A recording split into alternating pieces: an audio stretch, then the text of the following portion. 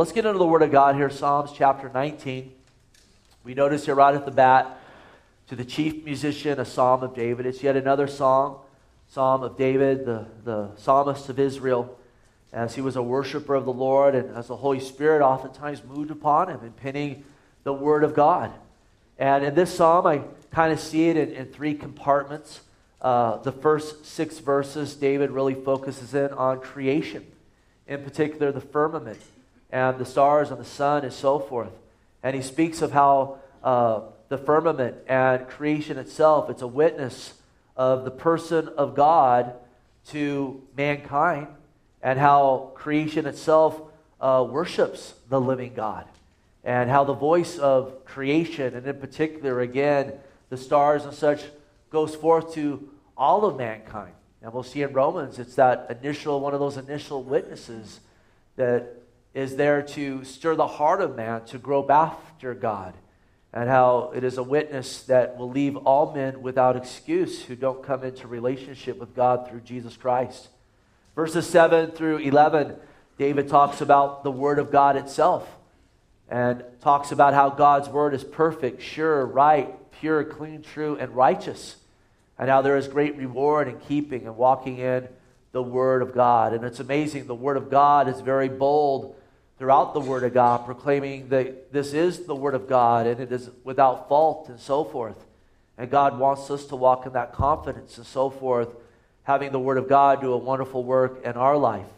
And then with these things said, in verses 12 through 14, David brings some personal application to himself and really closes giving glory and praise and bringing prayer before our Lord, our strength, and our Redeemer. And it is Scripture that speaks of the Lord Jesus Christ. And so you even see the title of the message, Creation, Commandments, and Christ. And we see these things beautifully woven together in this psalm. So let's dive into it here. I want to read the first 6 verses, and we'll kind of take it a section at a time and just pray that God blesses this word to, our person, our being, and that He'll be glorified in our time here. To the chief musician, a psalm of David. The heavens declare the glory of God, and the firmament shows His handiwork.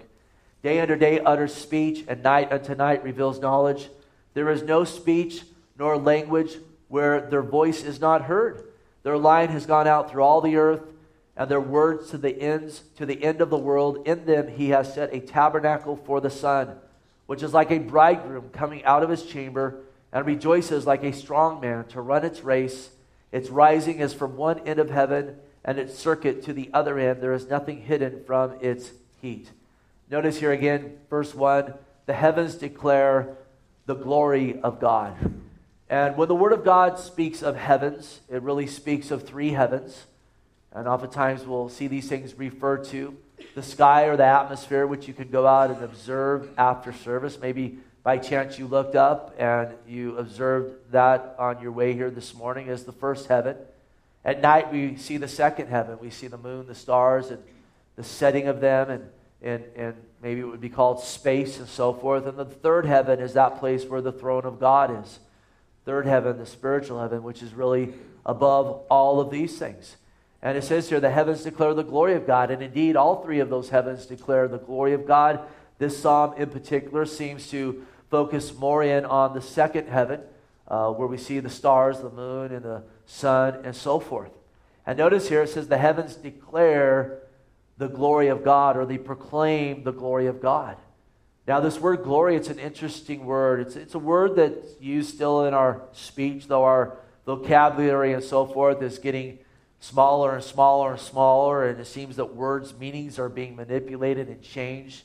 And so I really wanted to get a deeper understanding of that word glory. And it's interesting, the word glory, amongst other definitions, it means high renown or honor won by notable achievements. And I think it's a pretty notable achievement that God spoke and all these things came into existence. Wouldn't you agree? That's quite an achievement there, God. Spoke and it came into existence. How oftentimes do we give and heap glory on man? And we should give honor where honor is due, but we worship man as God. But what have we really done? Anything we do, really, any abilities we have are only given to us by God. God spoke and this all came into existence. That is to his glory. The word glory, it means magnificent. It means great beauty. And creation around us in the heavens, it is a revelation of the great beauty of God. Not that these things are God, but it's a picture of the thumbprint of God. And if God can speak and all these things come into existence that are beautiful, and they're even beautiful even in a fallen state, because when man sinned, a curse came upon creation and really everything changed, and even in the fallen state, they are beautiful. But God who made them is so much more glorious and magnificent and beautiful. And again, quite a notable achievement that he spoke, and these things indeed came into existence. And they declare his glory. Again, Psalm 33:6, it says, by the word of the Lord the heavens were made, and all the hosts of them by the breath of his mouth. And I would encourage you to take time, and I think this is something we should do regularly, to look up. I mean, so oftentimes today we're looking here or we're looking down like this, right? I drove home the other night and I drove by City Hall and Second Gardens. There were like 40 people out there going like this. And I couldn't help it. I rolled down my window and I yelled, Pokemon! And they kind of looked around. And so forth. But look up. I mean, look at the beauty of creation and the stars and the moon and the sun. It declares the glory of God that he spoke, and all these things came into existence. Again, quite a notable achievement. We need to be taking note of that. These things declare that God is above all gods, and it shows his wisdom and how this is all orchestrated and moves and is sustained by him. As it says in Colossians 1:2, he is before all things, and in him all things consist.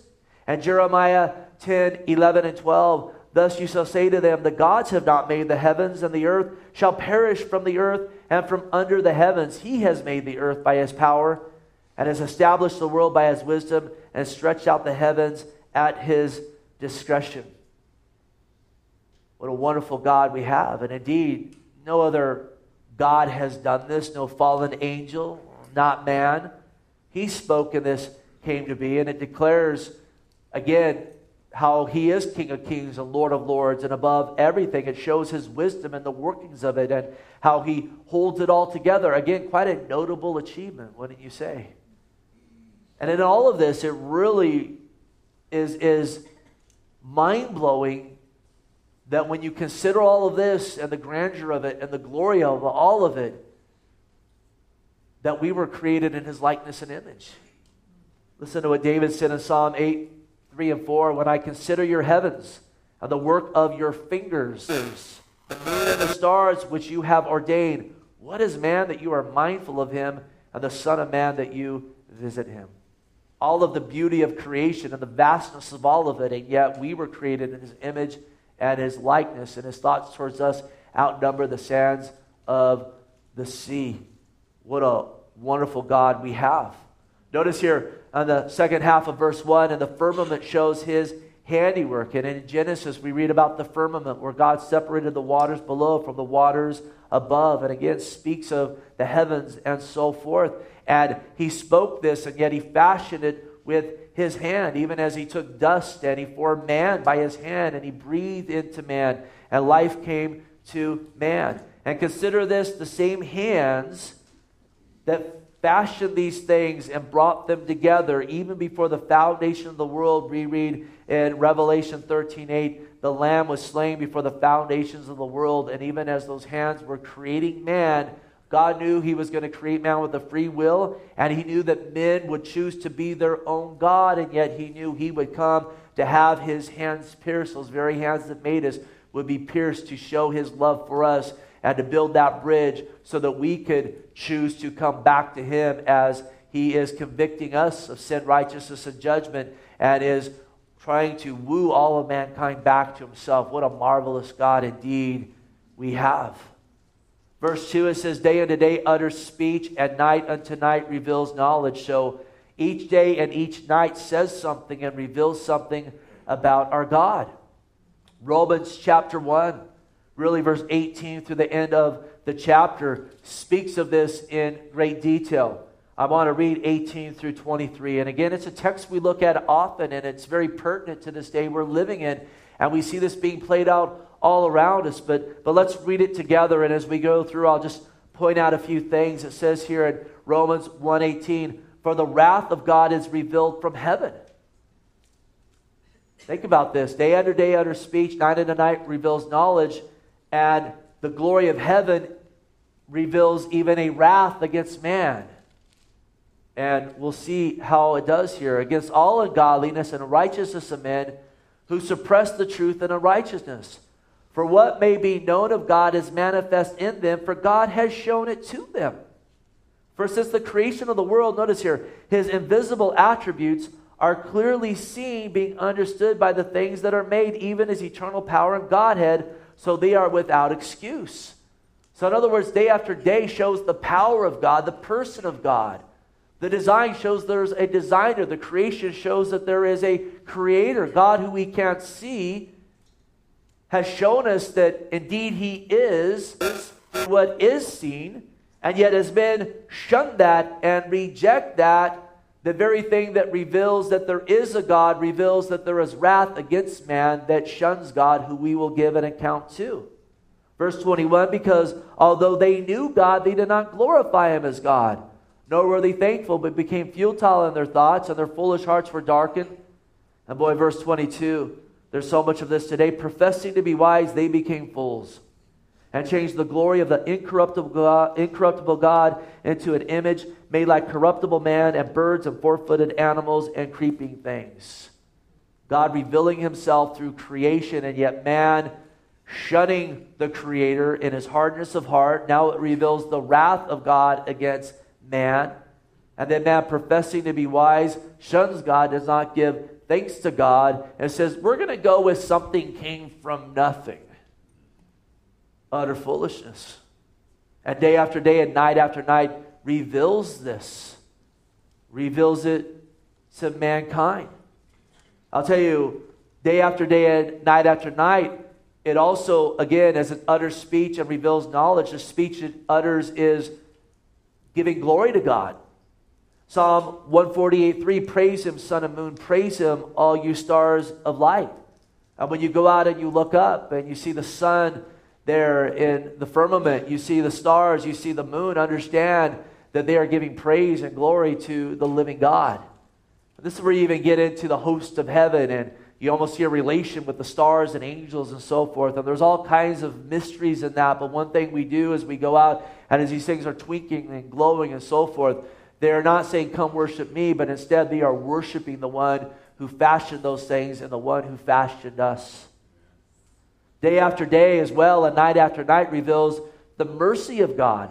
Psalm 136:7, to him who made great lights, for his mercy endures forever. The sun to rule by day, for his mercy endures forever. The moon and the stars to rule by night, for his mercy endures forever. And indeed, as Lamentation says, his mercies are new every morning. It reveals the long suffering of God. Men giving opportunity. God giving men opportunity to repent, to come to him. He's merciful to us. Now again, the day comes when men cease to be upon earth here. Yet in the meantime, God is merciful. Aren't you glad he was merciful to you? I'm glad he was merciful to me. That he extended my days to give me opportunity to respond to God, who made himself known to me through creation and the gospel, the conviction of the Holy Spirit, and so forth. And then another note, and there's many other things that the day and night speak and reveal. But as we went through Genesis, as we went through Revelation, we talked a lot about Israel and God's faithfulness to Israel. And in that we see God's faithfulness to his church, and we rejoice in that and we marvel in that. But we've also talked about many people that want to discount Israel, that want to be ignorant concerning Israel, though the book of Romans says not to be ignorant, that all Israel will be saved. And this isn't to the glory of Israel, it's to the glory of God Almighty, who has been faithful to Israel even in her faithlessness, and has brought her back as a nation today. And yet men want to stand up and say, well, God's done with Israel. And yet listen to Jeremiah 31, 35 through 36. It says, thus says the Lord, who gives the sun for a light by day, and the ordinances of the moon and the stars for light by night, who disturbs the sea and its waves roar. The Lord of hosts is his name. If these ordinances depart from before me, says the Lord, then the seed of Israel shall also cease from being a nation before me forever. ever. Night and day revelation of God saying, I am not done with Israel. I'm going to keep my word to Abraham. I'm going to keep my word to Isaac, to Jacob, and to us who have been grafted in. We praise God because God keeps his word to us. And we'll talk more about that in verse 7 through 11. Verse 3, there is no speech nor language where their voice is not heard. So there's no language barrier in what they're saying, what they're revealing. There's not need for an interpretation.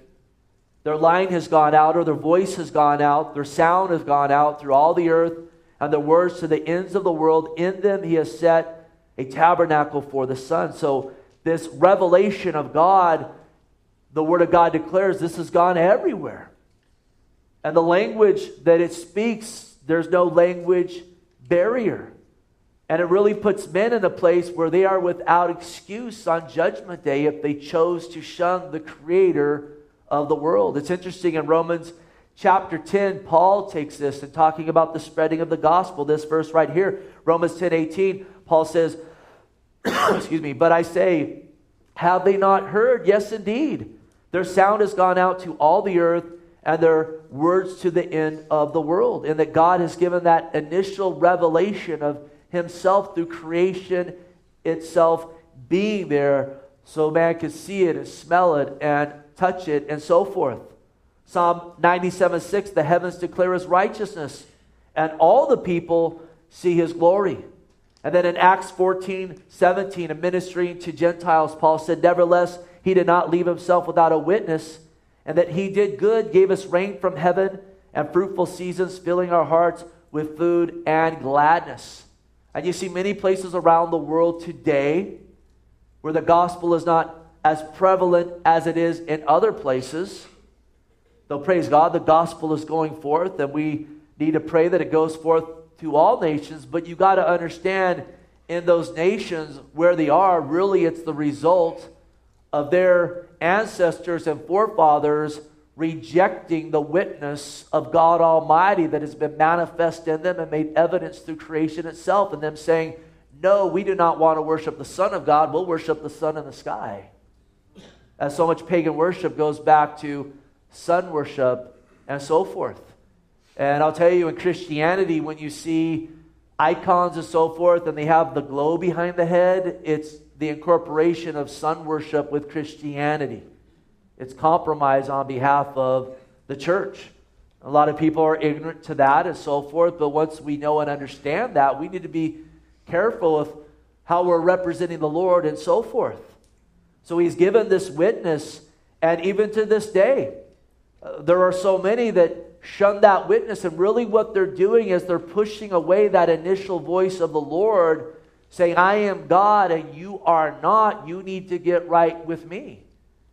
And when they choose to slam that door, they give themselves over to a hardness of heart, professing to be wise, they became fools.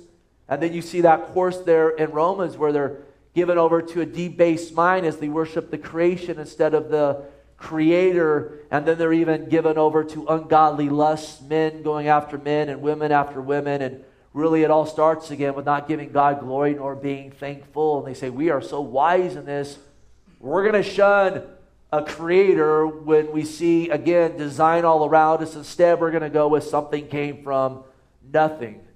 That's very foolish. And to profess to be wise in that, it's really utter foolishness. But on the opposite side of this, we see individuals throughout Scripture who are given that witness, and they begin to grope. And in every case, you see God being faithful to expand his witness to them to get them the gospel. An Ethiopian eunuch there in Acts, and yes, he had the prophet Isaiah's writings, but he still did not have understanding. And I have to think that he even acquired that through the response of God making himself manifest through creation to him. And what did God do? God was faithful to send Philip to go down and share the gospel with him. And he said, hey, what prohibits me from being baptized? There's some water right there. And Philip, after his experience with the Samaritans, he says, well, if you believe with all of your heart, you may. And he said, I believe. Think about Cornelius, this Gentile who was seeking after the Lord. And again, no doubt it began from that initial response of even creation. And God was faithful to send Peter to him with the gospel. And not only did he believe, but all in his household believed. And a revival broke out that day.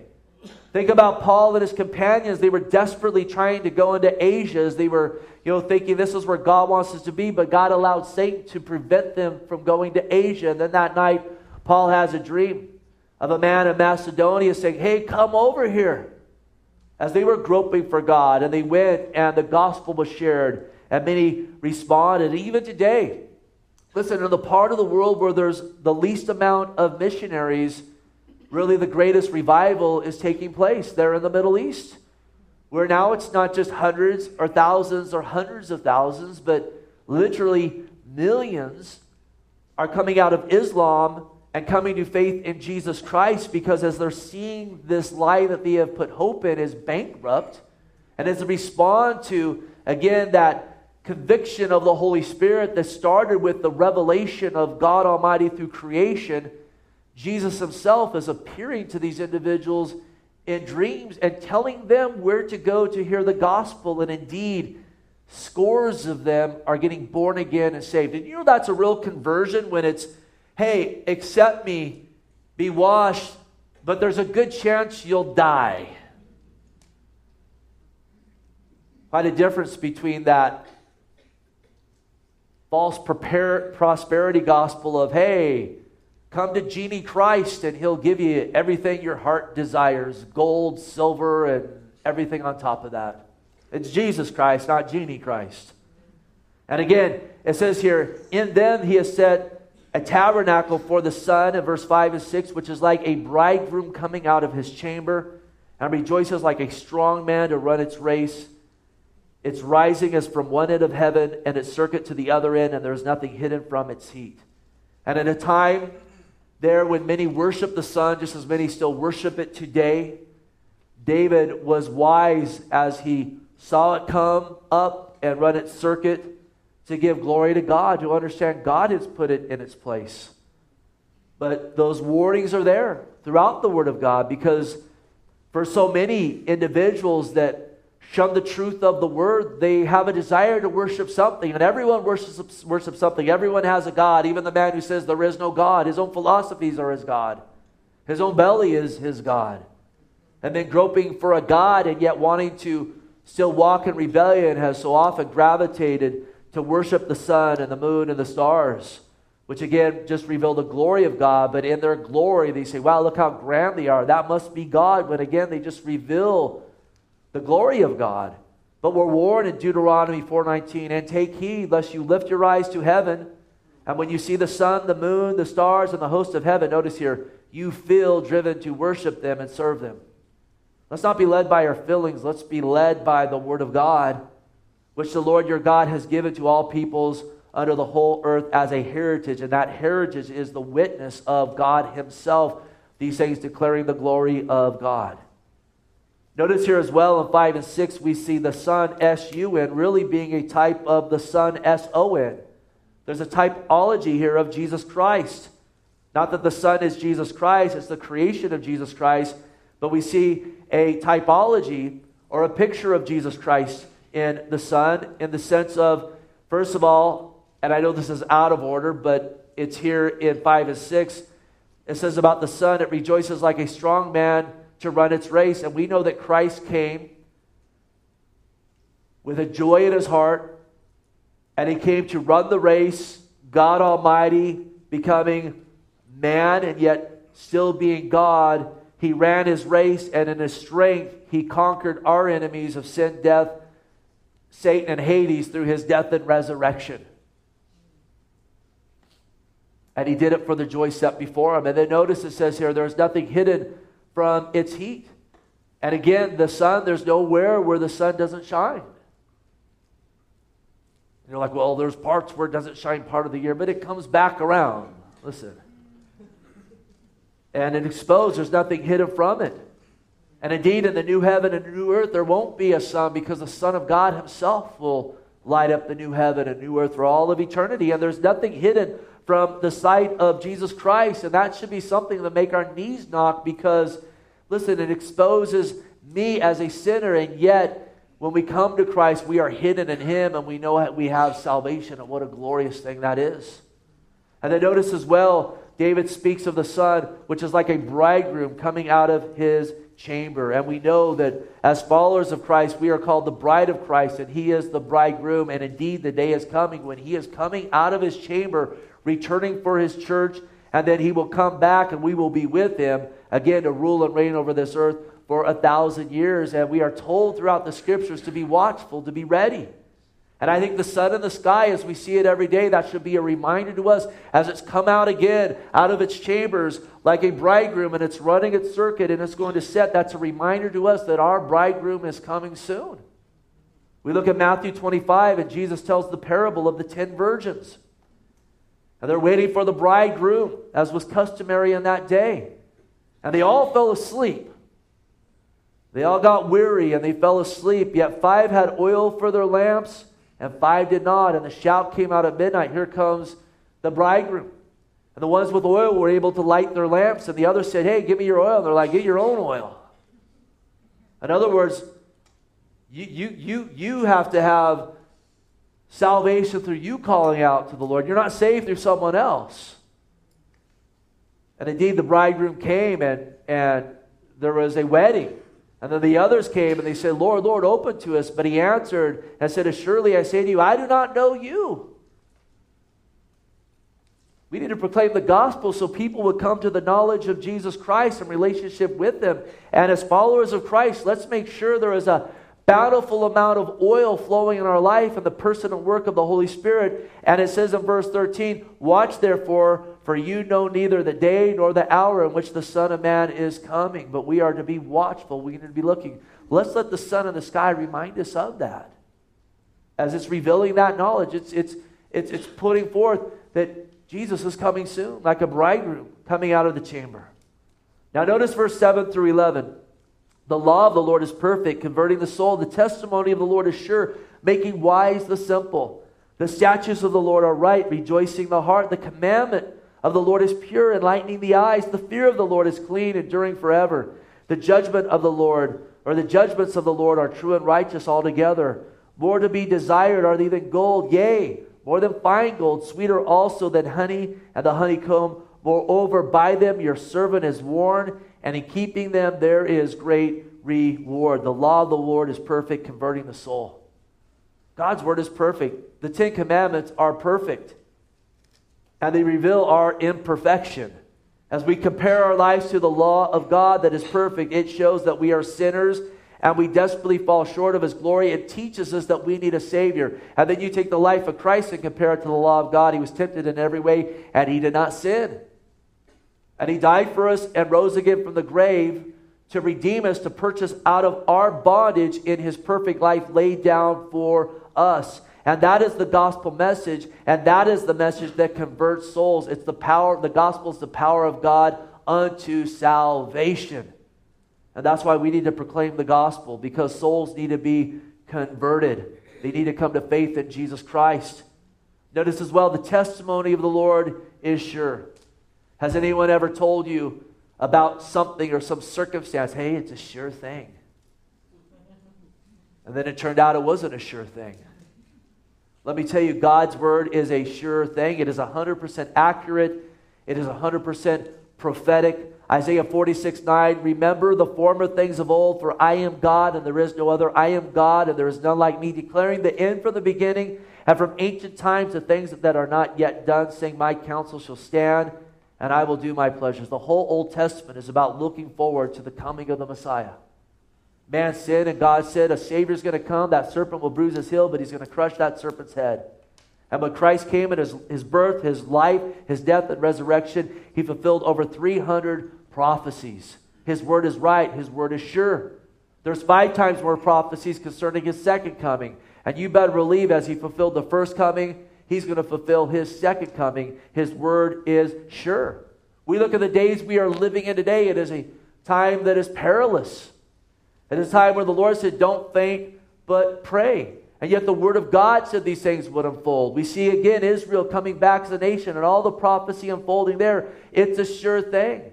And just as the Lord says, all who call upon the name of the Lord will be saved, and there is a heaven waiting for them, that's a sure thing. And all of those reject Him, whose names are not written in the book of life, it is a sure thing that eternal wrath and hell await them. It is a sure thing.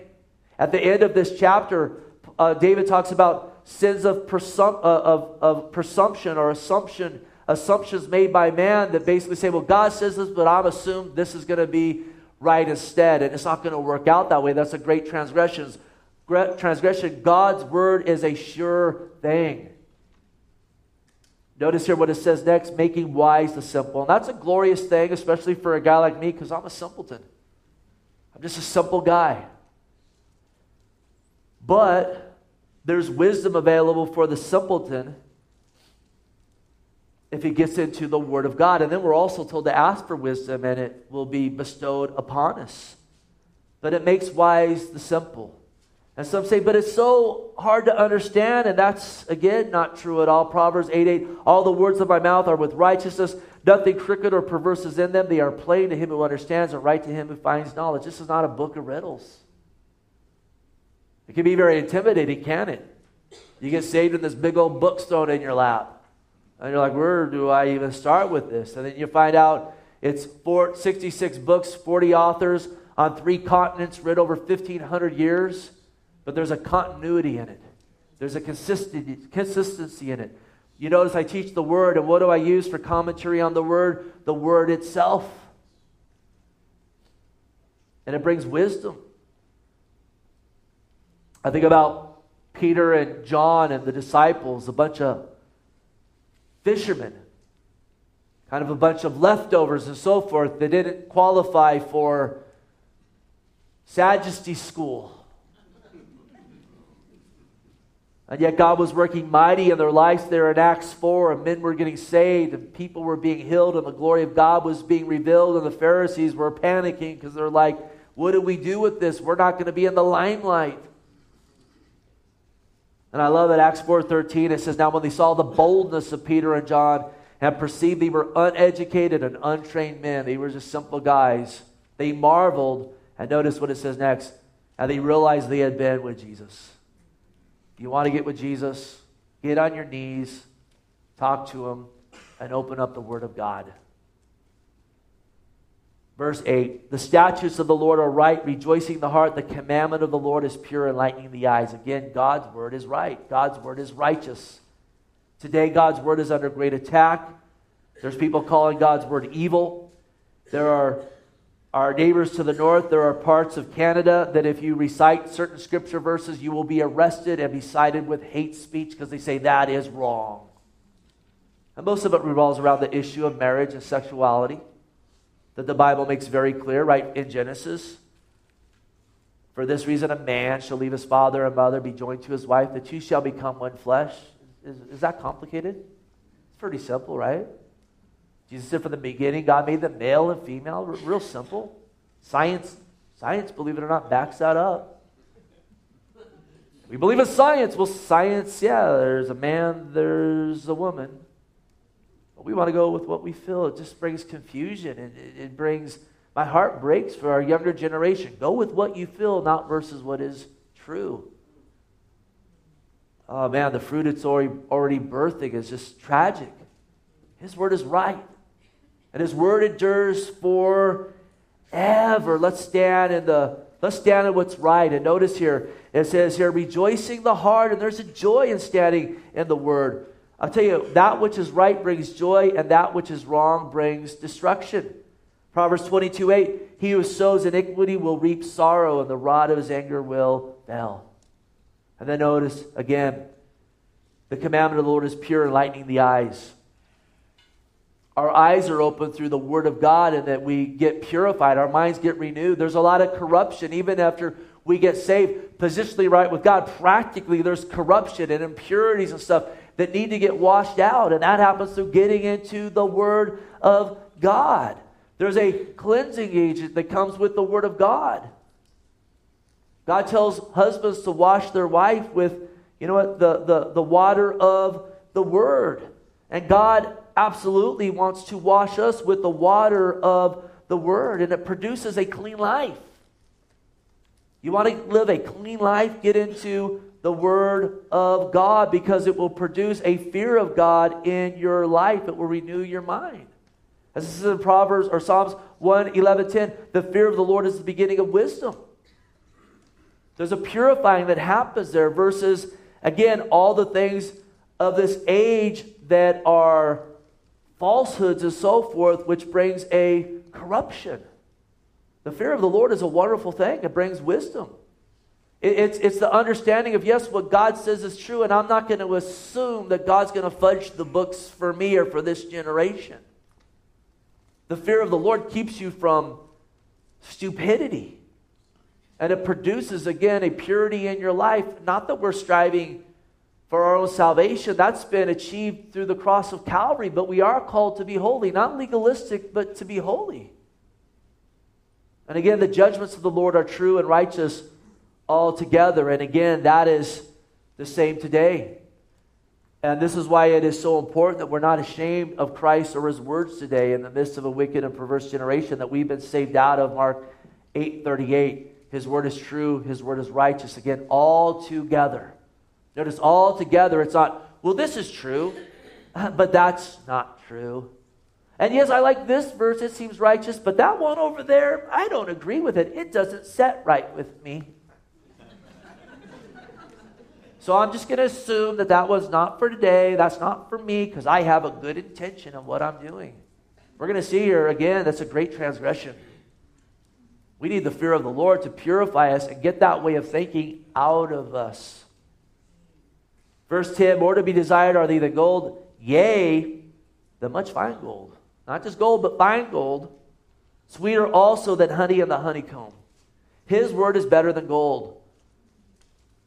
Proverbs 8:11, wisdom is better than rubies, and all the things one may desire cannot be compared with her. Listen, you can buy stuff with gold, but the more stuff you get without wisdom, listen, the more it will be to your demise. And you can have all the gold on the earth, which all the gold ever mined can only fill up 3 Olympic-sized swimming pools. That's why it's so valuable. And that's why they want you to use cell phones and computers, because there's a little bit of gold in there, and it's very rare. But all the gold in the world, which is just 3 Olympic-sized swimming pools, do you think that can redeem your soul? You think God's impressed with 3 Olympic-sized swimming pools of gold? This is why Jesus said in Matthew 8:36, what profit is it to a man if he gains the whole world and loses his soul? Or what will a man give in exchange for his soul? Even if you had all the gold in the world, 3 Olympic-sized swimming pools, no, we needed the shed blood of the Lamb, a perfect life laid down, because the judgments of the Lord are true.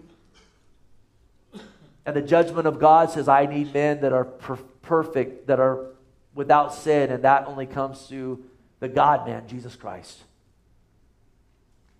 And again here, sweeter also than honey and the honeycomb. And again, it's a sweetness that doesn't become bitter in your stomach like the adulteress we read about in Proverbs 5, where it says her lips drip like honey, and yet her door leads to hell. It's like wormwood. Compare that to Psalm 34:8. Oh, taste and see that the Lord is good. Blessed is the man who trusts in Him. Have you tasted? Have you seen that He's good? Can you say amen to that? Verse 11, moreover, by them your servant, notice here, your servant is warned. Your servant is the one who is taking heed. This is God's love letter for His children. We are warned. And these warnings, again, aren't to hurt us, but to bless us and give us life. We've looked at many of these warnings already in this text. Talking about the boundaries of marriage.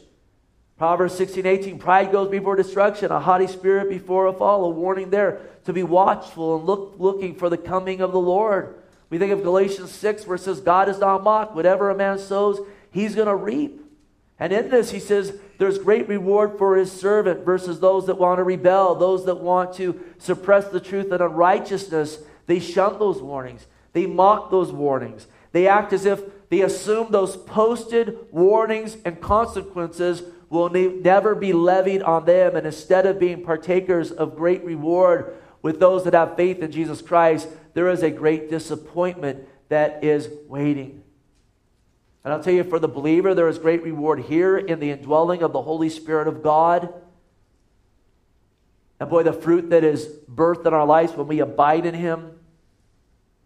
And then what greater reward than having eternal life? And I would hope we would all long when we stand before Him to hear those words, well done, thy good and faithful servant. Can you think of anything greater than that? God saying, well done, thy good and faithful servant. Or, I got 3 Olympic-sized swimming pools full of gold. Jump in and have a bath in it then. This one has fine gold in it. We'll close here on these last 3 verses. With all this said, David says, who can understand his errors? Cleanse me from secret faults. And this is the context of servants.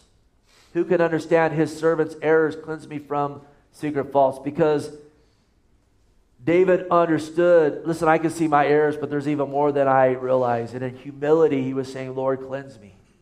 Cleanse me from even the stuff that's in my life that in my short-sightedness, I can't even see there. Even cleanse me from that. And that's really the heart of someone submitted to the Lord. Cleanse me of all of it, Lord. And then even bring revelation. And indeed He does. If we confess our sin, He's faithful and just to forgive us of our sin and cleanse us from all unrighteousness. 1 John 1:9. And then notice 13. Keep back your servant also from presumptuous sins.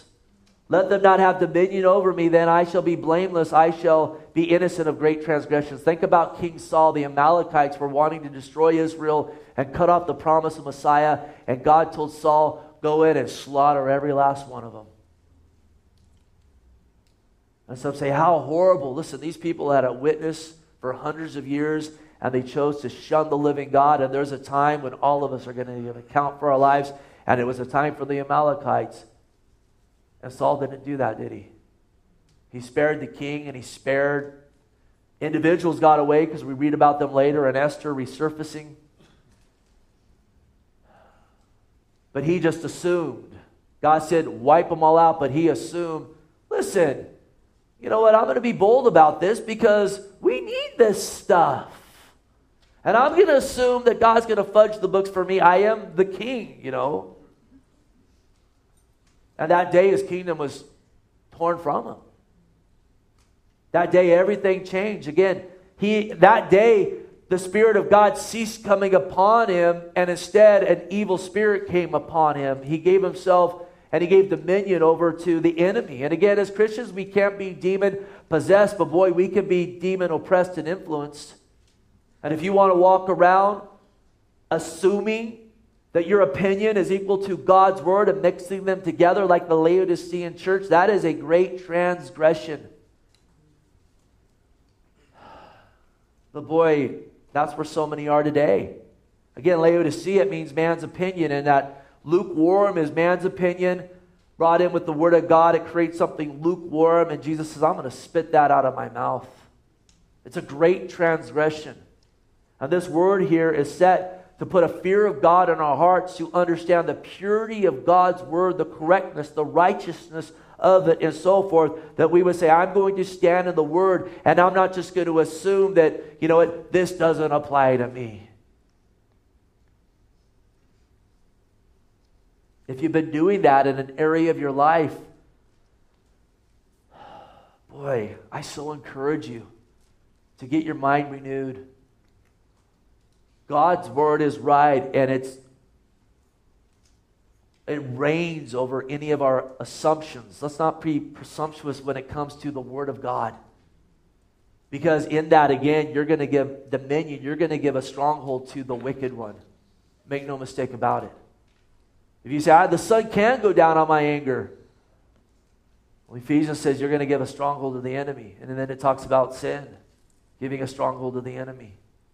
I think there's a lot of Christians running around, you know what, and instead of bearing the fruits of the Holy Spirit, the fruits of the flesh are there, and the joy of the Lord is no longer there because they just assume they can walk in rebellion and it's all right. And it's a great transgression that Christ died for. Let's walk worthy of the call of Christ. And let's start by being real with them. You're like, but I've assumed so much. Where do I start? Just be honest with them. Lord, I've been in rebellion against you. I've set up these relationships and these things just assuming that it's fine and okay. I lay it all down before you. And then just start dealing with those things as they come up. God is gracious. This is a humble and contrite heart. There was a tax collector who just assumed he could steal from people, and he did it for many years, years and years. Then he realized one day, I'm a stinking thief. I'm a flat-out thief. I'm bullying these people out of their money. And he went there to the temple. What did he do? He said, be merciful to me, Lord, a sinner. And he went away that day forgiven, and everything changed. Everything changed that day for him. But the Pharisee assumed that, well, I'm pretty high and mighty, so God accepts me the way I am. Oh, what a gross assumption. His sin, even practically, was worse than the Pharisees because he was stealing the souls of people. A son of hell making, sons of hell. Verse 14. Again, with all this said, David says, let the words of my mouth and the meditation of my heart be acceptable in your sight, O Lord, my strength and my redeemer. Now again, so many of our words are being redefined. Meditation means to think. Today it's been deduced to, I don't think. And I sit there and I repeat something over and over again, and I get everything out of my mind, then I'll have a spiritual experience. And you will. It won't be a Holy Spirit experience. It will be a false spirit experience. And a lot of this stuff is being Christianized. It's called contemplative prayer. It goes back to the ancient monks, the 4th century Catholic priests who went out and got enlightened by the men of the East who worship the sun. And today it's come into broad stream Christianity. Empty your mind. We'll have some spiritual formation, and let's go into these breath prayers and whatnot. We're to worship God with our heart, mind, soul, and strength. You can't do that when you check out. We're to take every thought captive to the obedience of Christ. And just as if a believer and non-believer get together and want to smoke some chronic, listen, both of them are going to trip out. You want to get together and go meditate, you will have an experience. And in both of those things, you will open yourself up to deceiving spirits. And I'll tell you, a lot of the emerging unbiblical theology today comes out of meditation of the New Age kind. David says, let the words of my mouth and the meditation of my heart be acceptable in your sight. David is in a place with all this said. As I look at the stars, I want to meditate on your glory. As I open the word, I want to meditate upon Scripture, because what comes out of our mouth is reflective of what we're thinking about in our heart. And then he says, oh Lord, my strength and my redeemer. Who's your strength today? Listen, my God, if it's not the Lord, my God has quite a notable achievement. He spoke and all this happened. Is it your strength? You're like, I need that strength. Well, Jesus says, come to me all who are weary and heavy laden, and I will give you rest. And then notice here, my Redeemer. David understood he needed to be redeemed. He understood that we were sold into slavery when we sinned, when man sinned in the garden, and we've all been born into that. We've walked in that. We are in bondage to our sin, under condemnation. Slaves under the sway of the wicked one, and all the gold in the world cannot purchase us out of that. What was necessary? A sinless man, a man who could fill the law, fulfill it, and Jesus Christ did that. And he stood in my place. Sin came through one man, and salvation comes through one man. Titus 2:14, speaking of Christ, who gave himself for us that he might redeem us from every lawless deed and purify for himself his own special people, zealous for good works. Do you realize, listen, is Jesus your Lord today? Can you say amen to that? Amen. You're special. We're a special people. We've been redeemed. We've been purchased by the blood of the Lamb. Let's walk worthy of that. Let's walk worthy of that call. Let's be a people of the Word. Let's walk in honesty before the Lord like David's doing here. You know what? Cleanse me from my secret faults.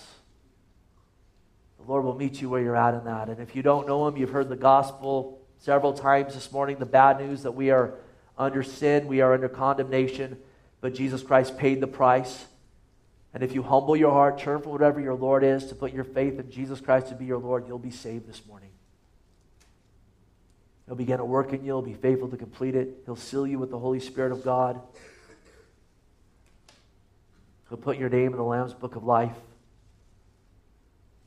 And He will begin the work. If that's you today, you call on Him today, we'd love to put a Bible in your hands. Listen, you're not saved through Refuge Church, but we are here to help equip the body of Christ for the work of the ministry.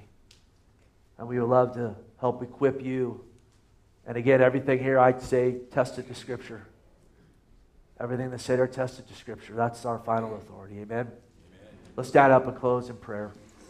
Lord, we praise you today. We give you glory. I would hope and pray we leave here today more in love with you. I pray we leave here even more aware of what's around us and how it gives you glory and what's being communicated through creation. We'd leave here with more of a zeal for your word and a fear of God in our hearts when it comes to the word of God. And absolutely, Lord, let the words of our mouth and the meditation of our heart be acceptable in your sight. Again, if you don't know Him, call on Him today. Humble your heart, as our tax collector did. And he said, be merciful to me, Lord, a sinner. He was calling out for God to be the Lord of his life. He was yielding. He was turning from serving his own belly and thieving others. And he said, no longer do I want to do this. I want to be forgiven. I want to be washed. And Jesus Christ, the creator of this world, said in conjunction with the Father and the Holy Spirit, that man went away forgiven. Call on Him if you don't know Him. Let's lift our voices to Him. Let's give praise to our God. He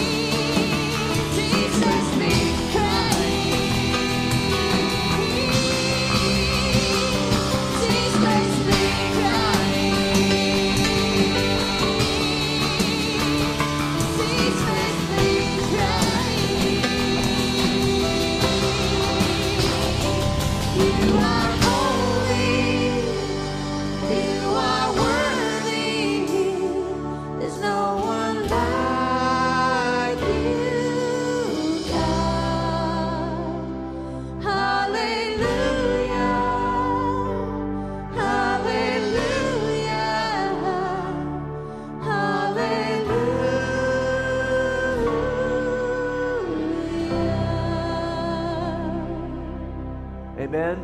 Amen. I pray God will bless you in the Lord Jesus Christ. Encourage you to encourage someone before you leave today. And again, have a wonderful day in the Lord.